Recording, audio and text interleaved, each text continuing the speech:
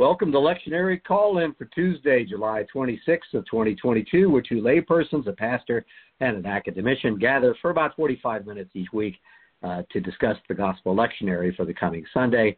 And this Sunday is July 31st. Each Tuesday we call in from wherever we may be at 6:30 a.m. Of course, for Charles Willard in Minnesota, it's 5:30 a.m. Our little team's working to be faithful to Lectionary Year C. That puts us in the Gospel of Luke on Sunday and the story of the rich man. We hope this discussion will provide areas of focus and reflection. And here's how it works. We develop perspectives independently after the leadoff person shares some formative questions.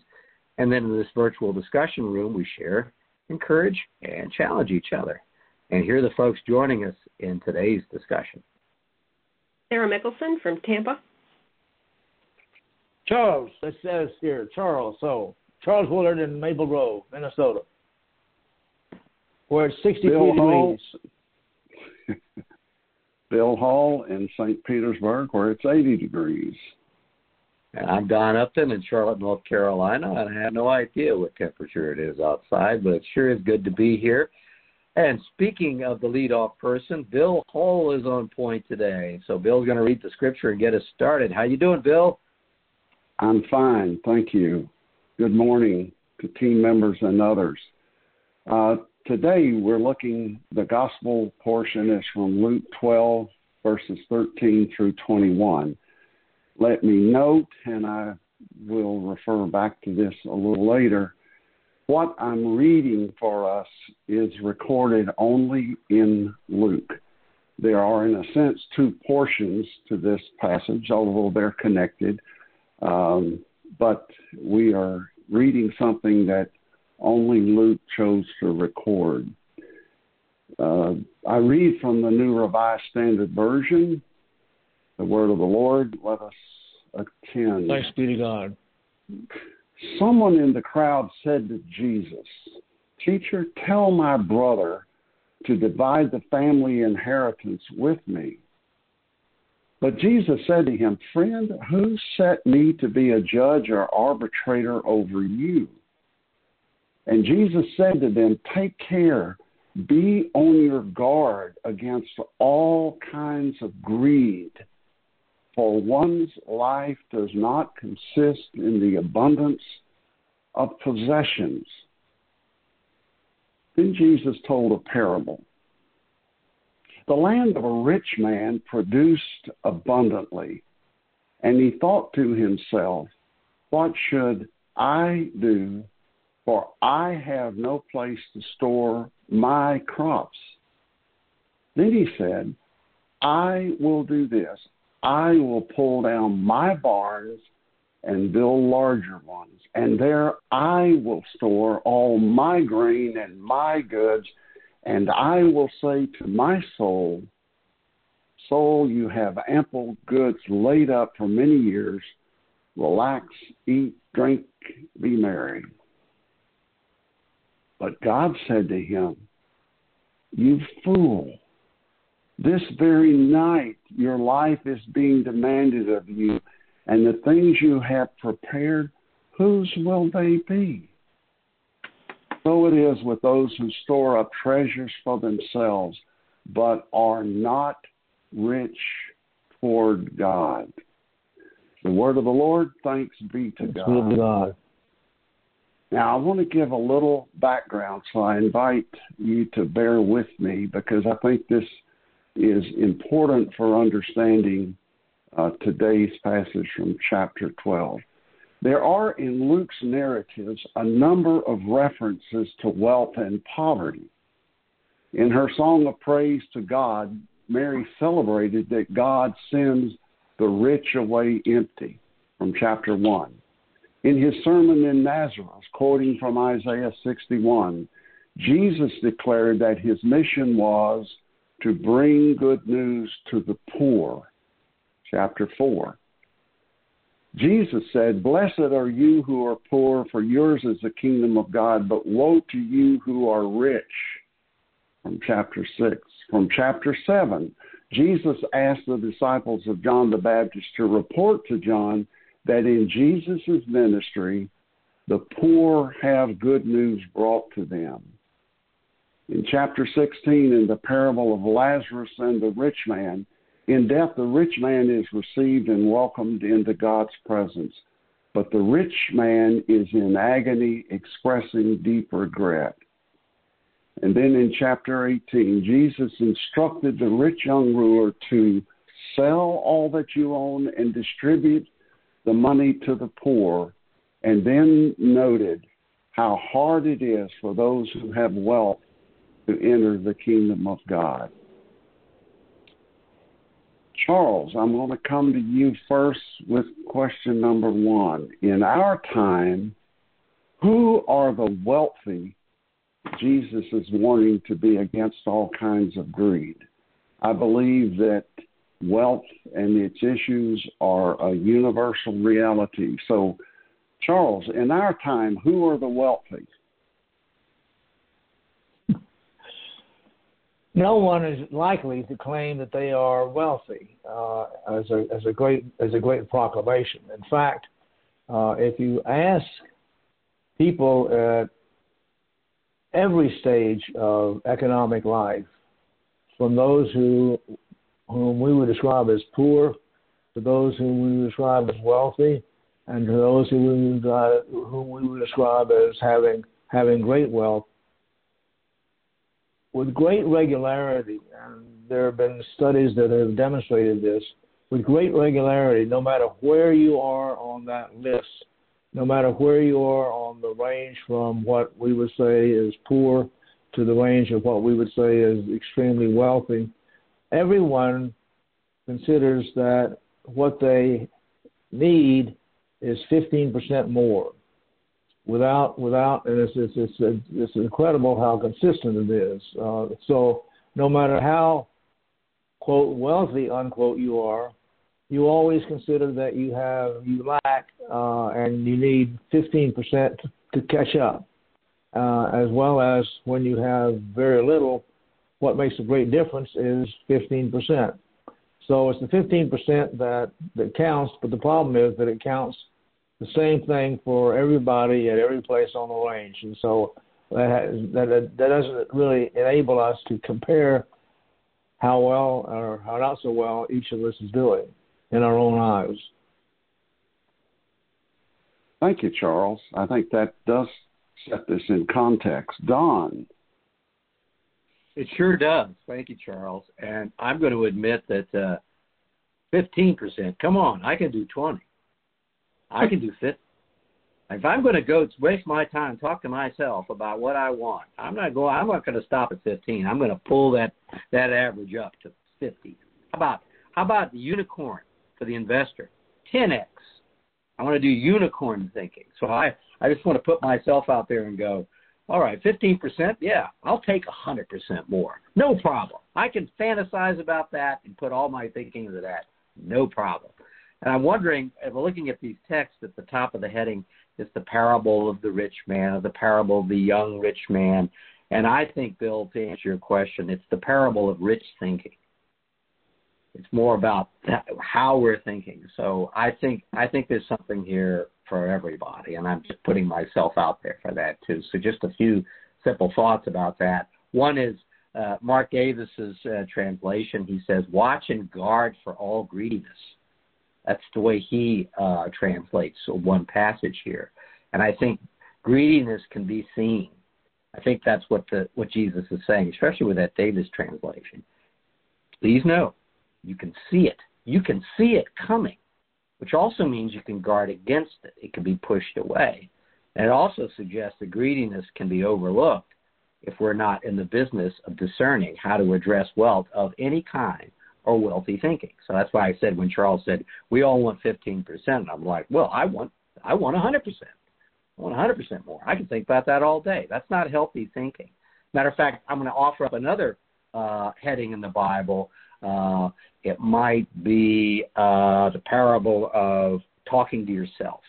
Because, Bill, when you read it, you were punching me, my, and I. And so I think it's the parable of rich thinking, or the parable of talking to yourself, which he certainly does. So my second response is back to Davis. He does this is a quote on how this really could apply to everybody.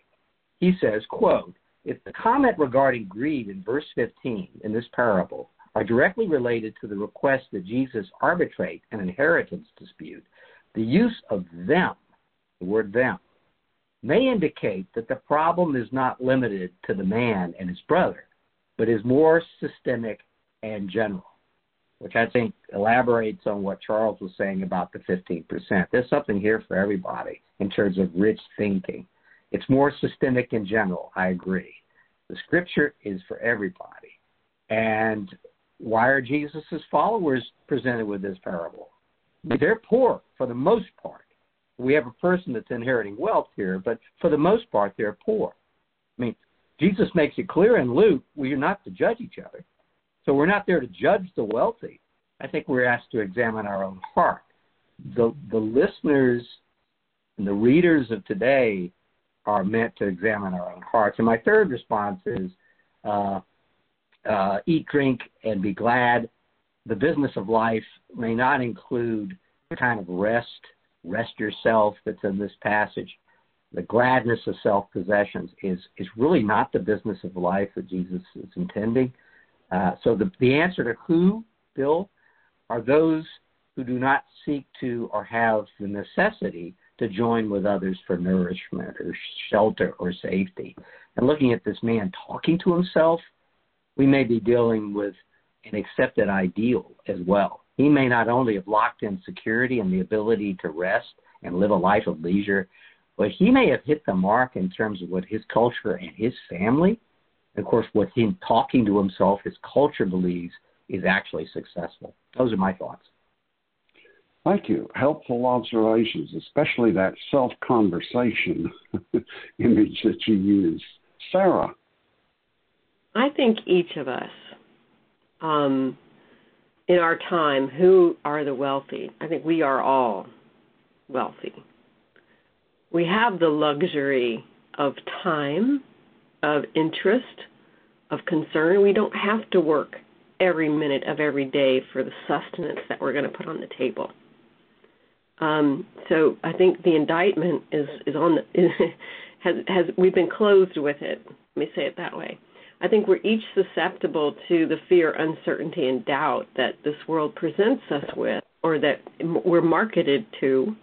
So we can imagine the catastrophes that are besetting us tomorrow or the next day. So we're hoarding in preparation for the hurricane, the power going out, the next economic crash. We are all kind of hedging our position and our privilege with the wealth that we've accumulated in an effort to stay or put off those things that are, in our minds, looming.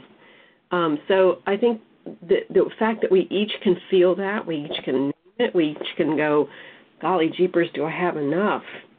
And I think that's a magic word, do I have enough, more than a particular bank account dollar sign. So the mentality of I don't have enough, or I see what my neighbor has and I want that. I want that for myself. I want that big house. I want that white picket fence. I want the 2.5 children with a dog and a cat and a great neighborhood with great schools. And I want, that success measure, whatever that is, that elusive, imaginary, sliding Likert scale unit of measure. So I think if we are strangers or only visitors to gratitude, we're definitely there. If we can marvel at our own success and we fail to see how to help others, or can justify not helping others, we're definitely there. If we are lax in fueling relationships with our Creator and with our family and with our community, we might be there. If we can leverage the appearance of a relationship to our own benefit, our own gain, we are definitely there. Do we vacillate between self-aggrandizement and authentically seeking how to bring God's kingdom to others? We might be there. Do we value things and accumulation of things more than people, interaction, and relationship? we might continually miss the chef-prepared meal and satisfy our own personal hunger with junk food. That's the moment, I think, that we can arrive at, is we miss the blessings of God because we're so distracted by the Cheetos. And that would be, if I can acquire it, I get the Cheetos. If God would give it to me, it would be that 7-course chef-prepared meal personally for me. And I think we continually choose the junk food instead of realizing the benefit of wealth, which is connection and relationship and community. So that's where I landed in that camp. Thank you, Sarah. For me, the key is Jesus' warning against all kinds of greed. I think, for example, of the analogy of the recovery movement symbolized by the well-known 12 steps. And the nature of an addiction is that it is relationship limiting and even harming. And it's not just chemical addictions. One can be addicted to wanting to accumulate power or prestige or to dominate a conversation. There are all kinds of greed. What I hear Jesus saying is, okay, in this story, it was wealth in terms of accumulating more and more grain for himself. But there are many kinds of greed. It would be very tempting, and I think appropriately, to point to the prosperity gospel advocates of today who say, in effect, if you love God well enough, you will be wealthy. I think that is a heresy and is an example that we can point to. However, and echoing my colleagues, this is universal. We cannot let ourselves off the hook that easily. In the eyes of many in the world, we are wealthy. My son, who is very much into technology and has had some powerful leadership roles in companies in that, occasionally we're on the phone talking about a technology problem, and he will often say, Dad, let's remember this is a first world issue. We have the luxury of being frustrated by technology. We are warm, well-fed, reasonably secure. Many, many people in the world do not have those privileges. Later in this chapter, Jesus says, from everyone to whom much has been given, much will be required, and from the one to whom much has been entrusted, even more will be demanded. We are those to whom much has been given. Now, briefly, Jesus clearly warns about an addiction to wealth. It is not necessary, in my opinion and experience, it is not necessary that we demonize wealth, especially since the definition of wealth varies based on circumstances and current resources. As I said in our pre-recording conversation, as a pastor, I've had the experience a number of times of somebody very wealthy in the church who anonymously made the difference in whether or not a mission could occur. In one case, building a Habitat house and funding it. We would not have done it when we did had not an individual anonymously, known only to me, given. So wealth can be used to help build the kingdom of God. All right, question number 2, and Sarah, I'm going to come to you first in just a moment. As followers of Jesus Christ, how does the temptation to build larger barns apply to us? Taking that as a metaphor, Sarah, how does it apply to us? I think it's easy to slip into the stream of pursuing more. I think we hear the voice of reason screaming, but what if something happens? What if that catastrophe occurs? And it's easy for us to surrender to the anxiety of fabricated futures. We might instead keep our thoughts upon God's purposes and directions. We can check our vanity and our pride at the door like a coat. And it's easy to find numerous logical justifications for pursuing accumulation, for giving credence to that fear and suspicion, for believing the imagined threats to my wealth, to my power, to my privilege, that the idea of earned can bring to the table.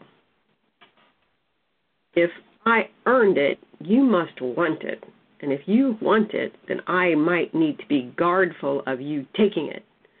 Whether it's land, whether it's a commodity like oil, or whether it's access to a port city, or whether it's access to an entree into a group of people that you just need introduction to.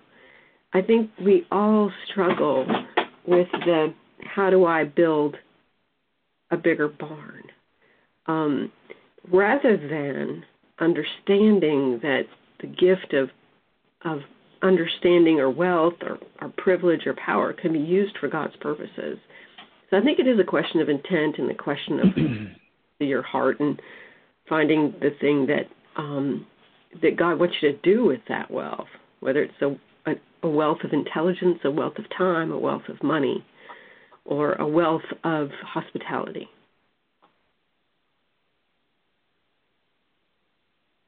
Thank you. Charles, how does the temptation to build larger barns apply to us? I don't have any comment to offer at this point. Okay. Don?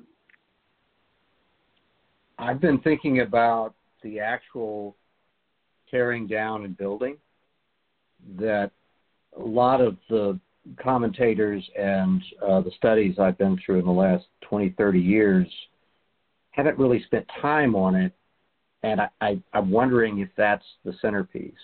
So Bill Wallach, who used to teach our lectionary class at Palma Sia Presbyterian Church that makes this podcast possible for generations, he usually talked about the checkbook as an index of your heart. And I see people punching the heart as we go through this, and to the point about addiction or the pathology of this, because this man is talking to himself. He has one audience, and it's himself. It's not a healthy situation. Bill said anxiety results in trusting something for life that does not give life. The act of generosity is an antidote for the anxiety or fearfulness. It's an antidote. So to your point, Bill, about the addiction and the unhealthiness of this. This is unhealthy thinking. And I just wanted to go to the tearing down of buildings. And I may be pushing this, but I'm wondering if Jesus is saying, consider the buildings before, and they are full. And that is the worldview of this man. He tears them down and builds something much larger. How about 10x larger? How about 50x larger? With a whole new capacity. And the building, I would say, is his heart or his brain. Is it a healthy brain or an unhealthy brain?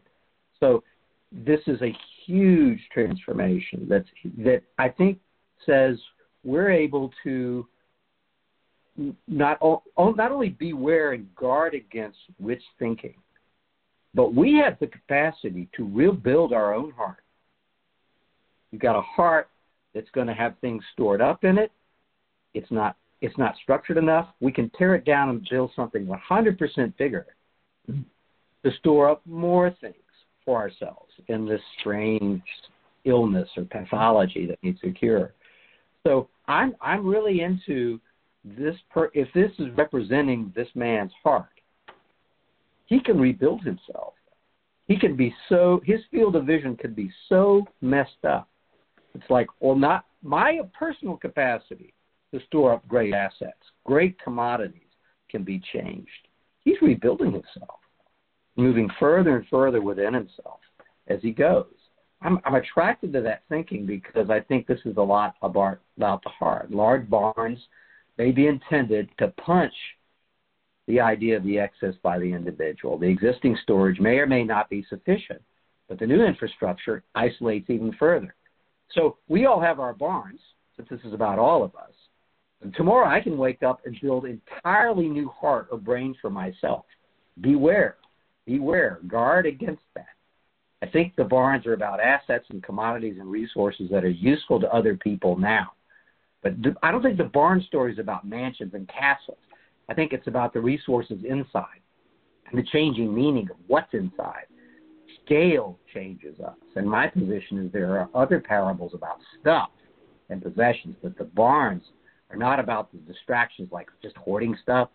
The barns represent the brain and the heart. Those are my thoughts, Bill. I agree with you about that imagery. Very helpful. Larger barns. We are a numbers-obsessed society, even in the church. Look at all the surveys and what percent of people agree or disagree with something or whatever. For example, for some time now, across the board, Christian communities, wherever they are, theologically or politically, are declining in numbers. And we hear a lot about that. And that's real. What has concerned me is I have not sensed a comparable amount of energy going into what does this tell us? What does this tell us about the quality of worship? And of course, the pandemic has been catastrophic and devastating. But I wonder if it is a reminder to the church of how important relationships are, and that though worshiping virtually is not ideal, it is still worship. And we need to be careful. Can you turn that down, please? Charles, could you mute yourself, please? I'm working on that. Okay, thank you. I think that's one. Never mind.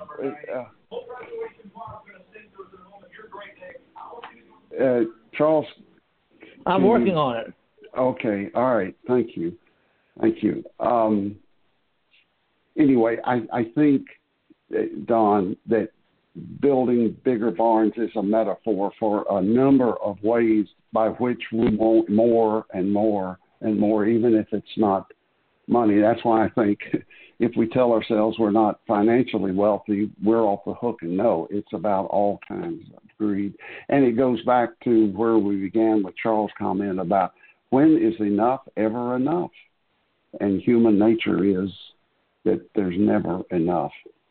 All right, question 3, and Don, I'm going to come to you first in a moment, and I've slightly reworded this question for what I sent my team earlier.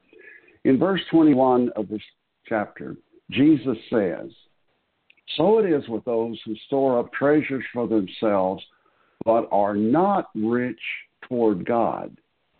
To turn this statement around, what might it mean to be rich toward God? Don, rich toward God.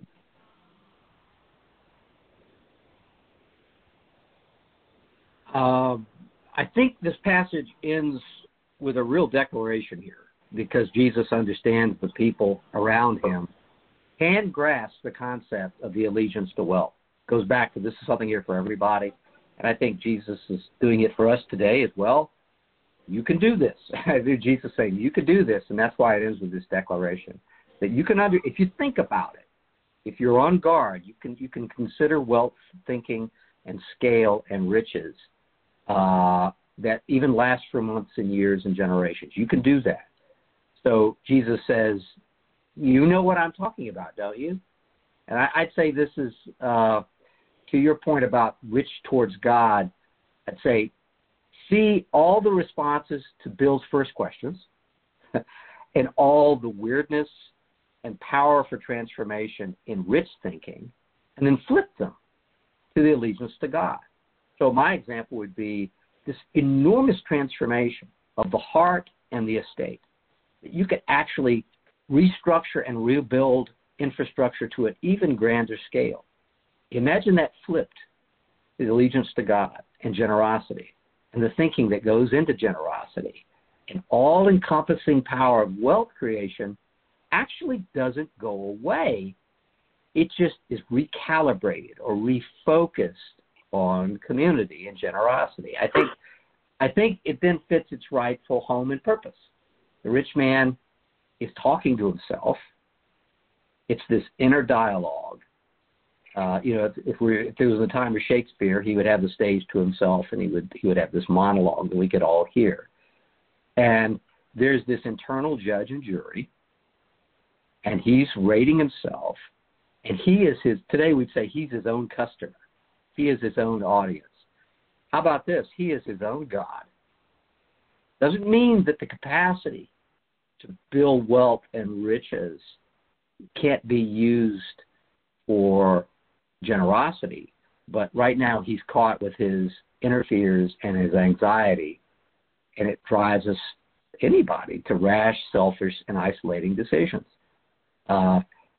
Think about yourself or a friend who's been deep in thought due to risk assessment, anxiety, and you realize, and we've done it in my heart, I realize, thanks to friends that care about me, or you say to friends, I think you need to talk about this with some other people, or there's some friends you can talk to. How about this? Do you have a counselor? You're talking to yourself. You're out of reality.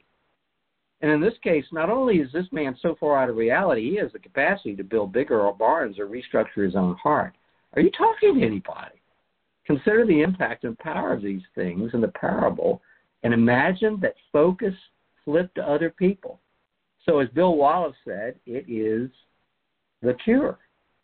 And generosity is the antidote, paraphrasing Bill. And the anxieties that drive people into building and sustaining and creating barns for wealth, I think, is a part of that. Well, those are my thoughts, Bill. Thank you, Don. Charles, what might it mean to be rich toward God?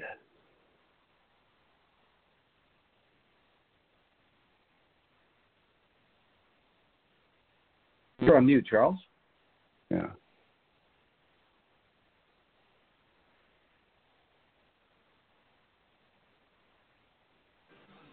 Took me a minute to get off of mute. And that's okay. You're doing great.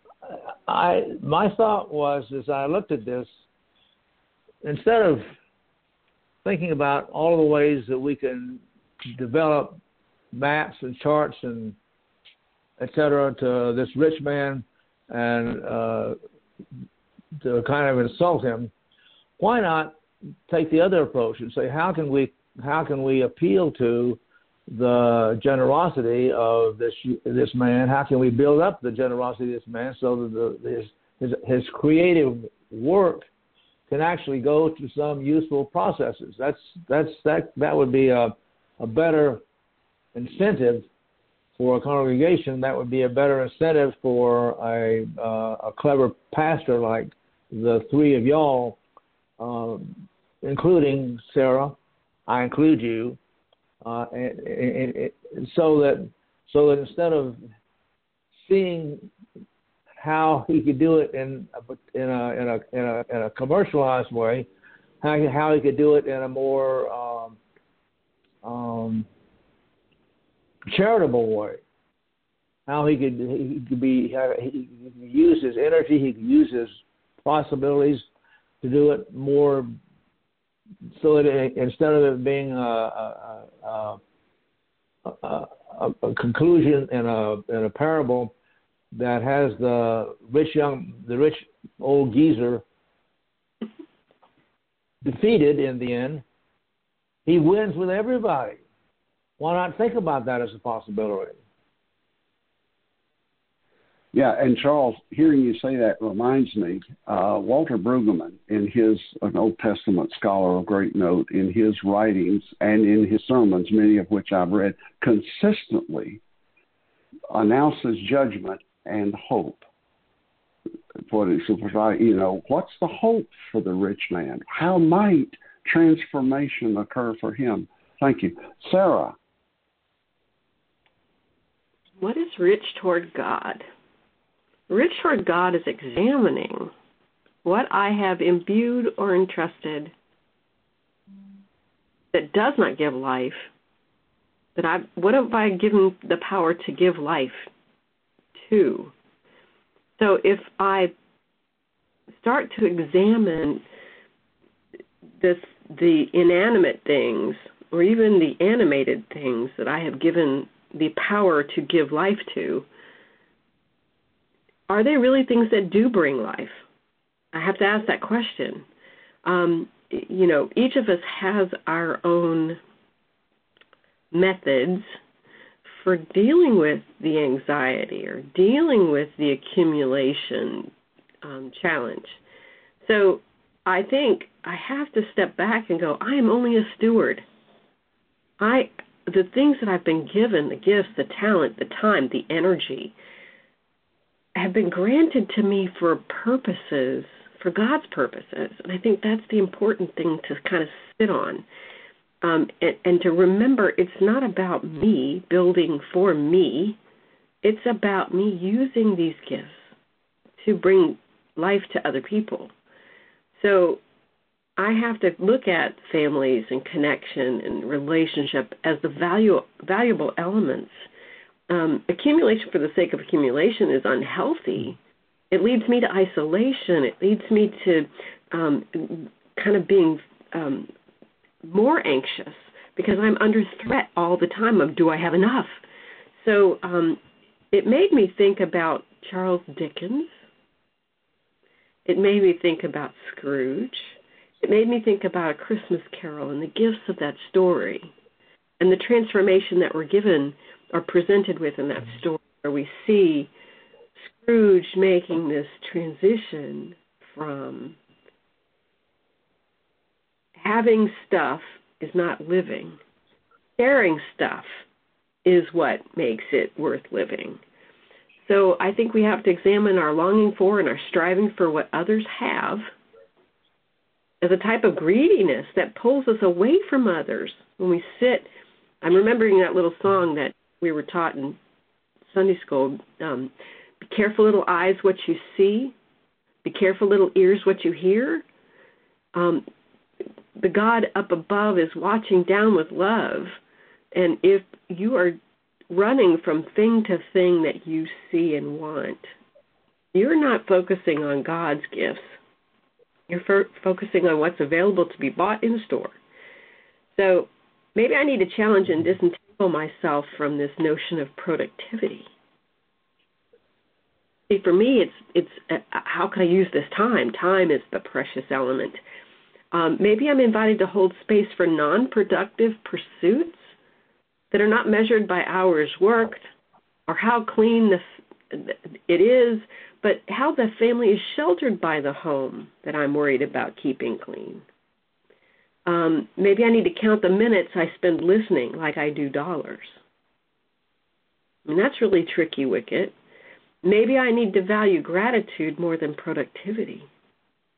Maybe I need to gather stories about God's graciousness instead of building to-do lists, because my to-do lists separate me from everybody around me.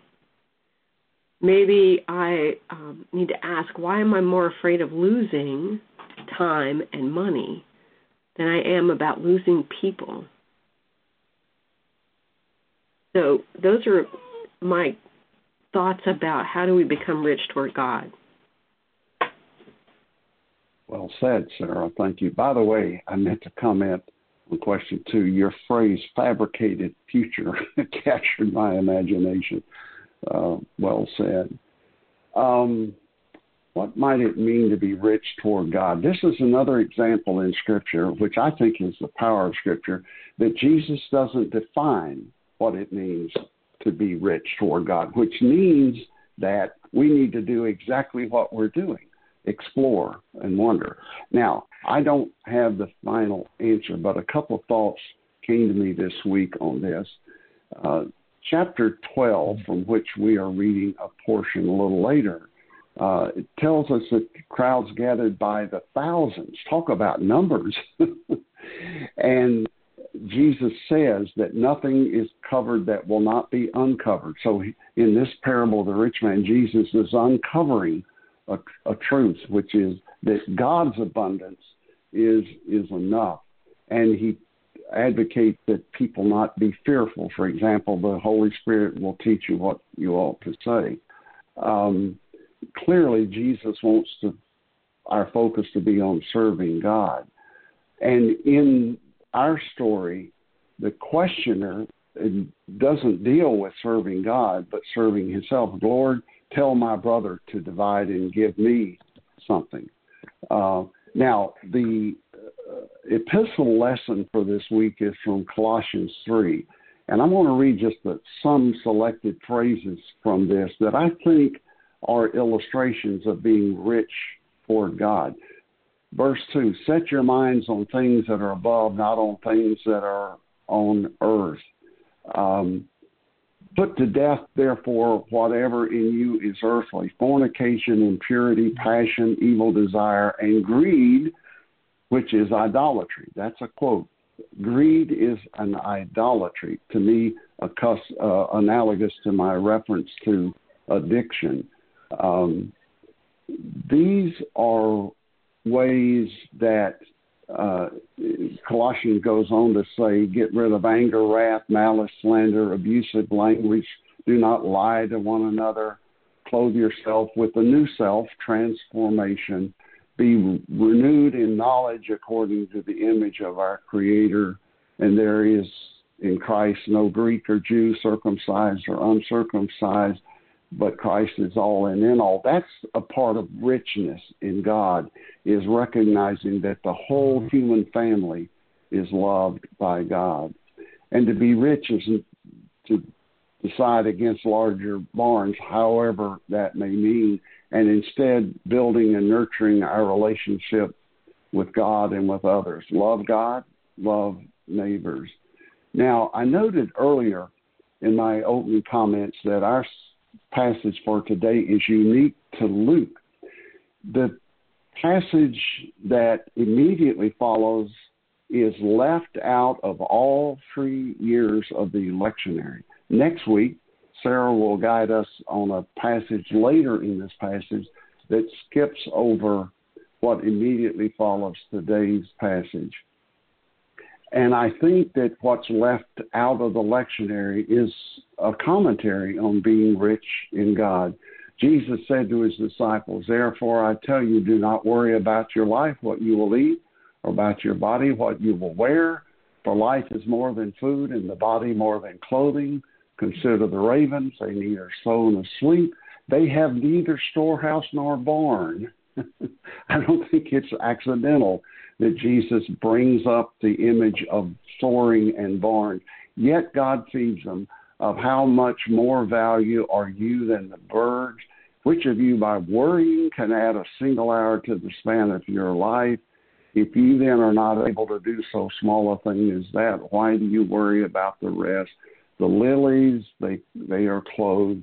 Instead, seek God's kingdom, and these things will be given to you. Then, therefore, it seems to me being rich in God is an invitation to trust God and each other, confident that there is enough already, and everyone will have enough if we are attuned to the Spirit of Christ. Don, I'll hand it back to you. Thank you. I enjoyed that conversation. Unfortunately, we're out of time. This is one passage I wish we did a double. I think that would be great because there's other pathways we could take, but 3 years from now, we'll be back with the same passage. And Palma Sia Presbyterian Church is at 3501 West San Jose Street. That's in Tampa, Florida. And for more information, you can go to palmacia.org. That's PALMACEIA.org. Every week we commend that site to you for great sermons, prayers, outstanding music, opportunities to take communion, just a wonderful array of opportunities, so check that out. Sarah Mickelson will be on point next week. We're so glad that you're going to guide us with your leading questions as we go. And you're always welcome, folks, and we'll see you next time.